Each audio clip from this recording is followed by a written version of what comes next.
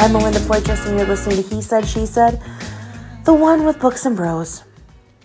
This elicits a sigh because I've not read a book in months, and worse, I need to be writing one or two.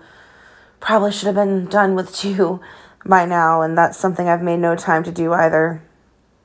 It's okay, though, because the word today is endure. We've all been stretched a little thin. I saw a sign that said, sale $4.99, cookies for Satan. The caption was, hopefully this is a typo, not the finale of 2020. Ever feel like you're in the middle of a story and someone else has pressed pause? What do we get in the end, Santa or Satan? No clue.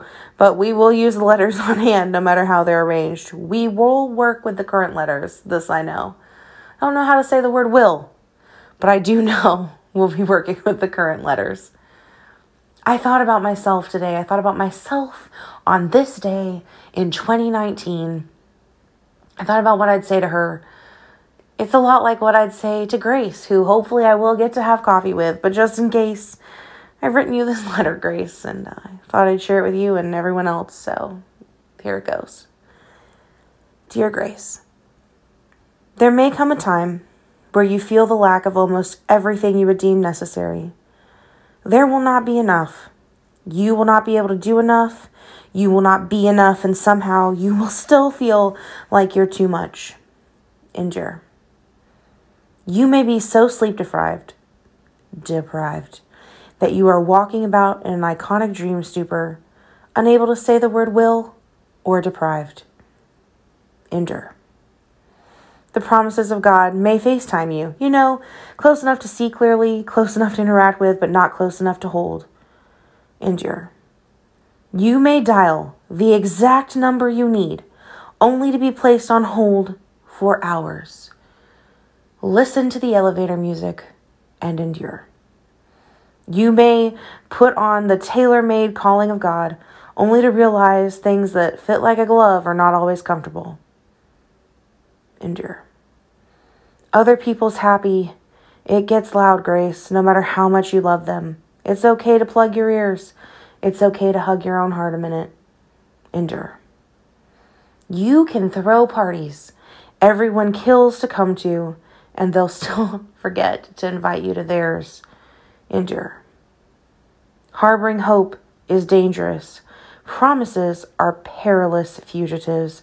They could cost you your life, but seeing them through to safety might change the world. Might even change your world. Endure. Breathe deep, Grace. Keep a list of gratitude. Send the text. Show up to the Starbucks. Write the note. Make the call. Ask the questions. Buy the confetti. Drive in the rain. Dance.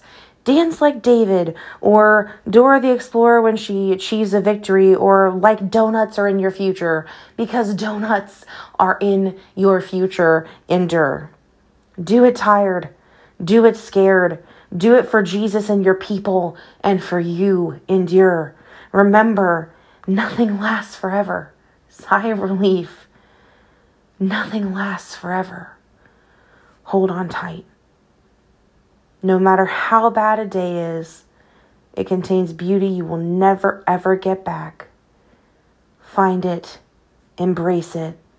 Endure. Life is full of harsh realities you cannot change. Acknowledge them. Release them. Endure. Life is beautiful. There is a reason today is called a present. He's doing all the things he's promised, even if we can't find them amid the wrapping paper. Endure. He is good. Endure. Love is worth it. Endure. Life is beautiful. All the pieces, every hour, even pain. So endure.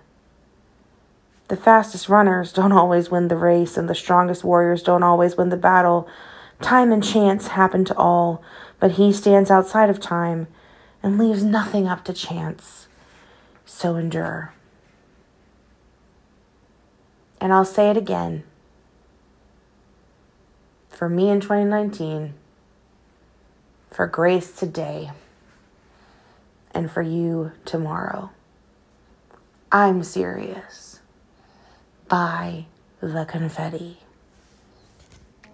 You are going to need it.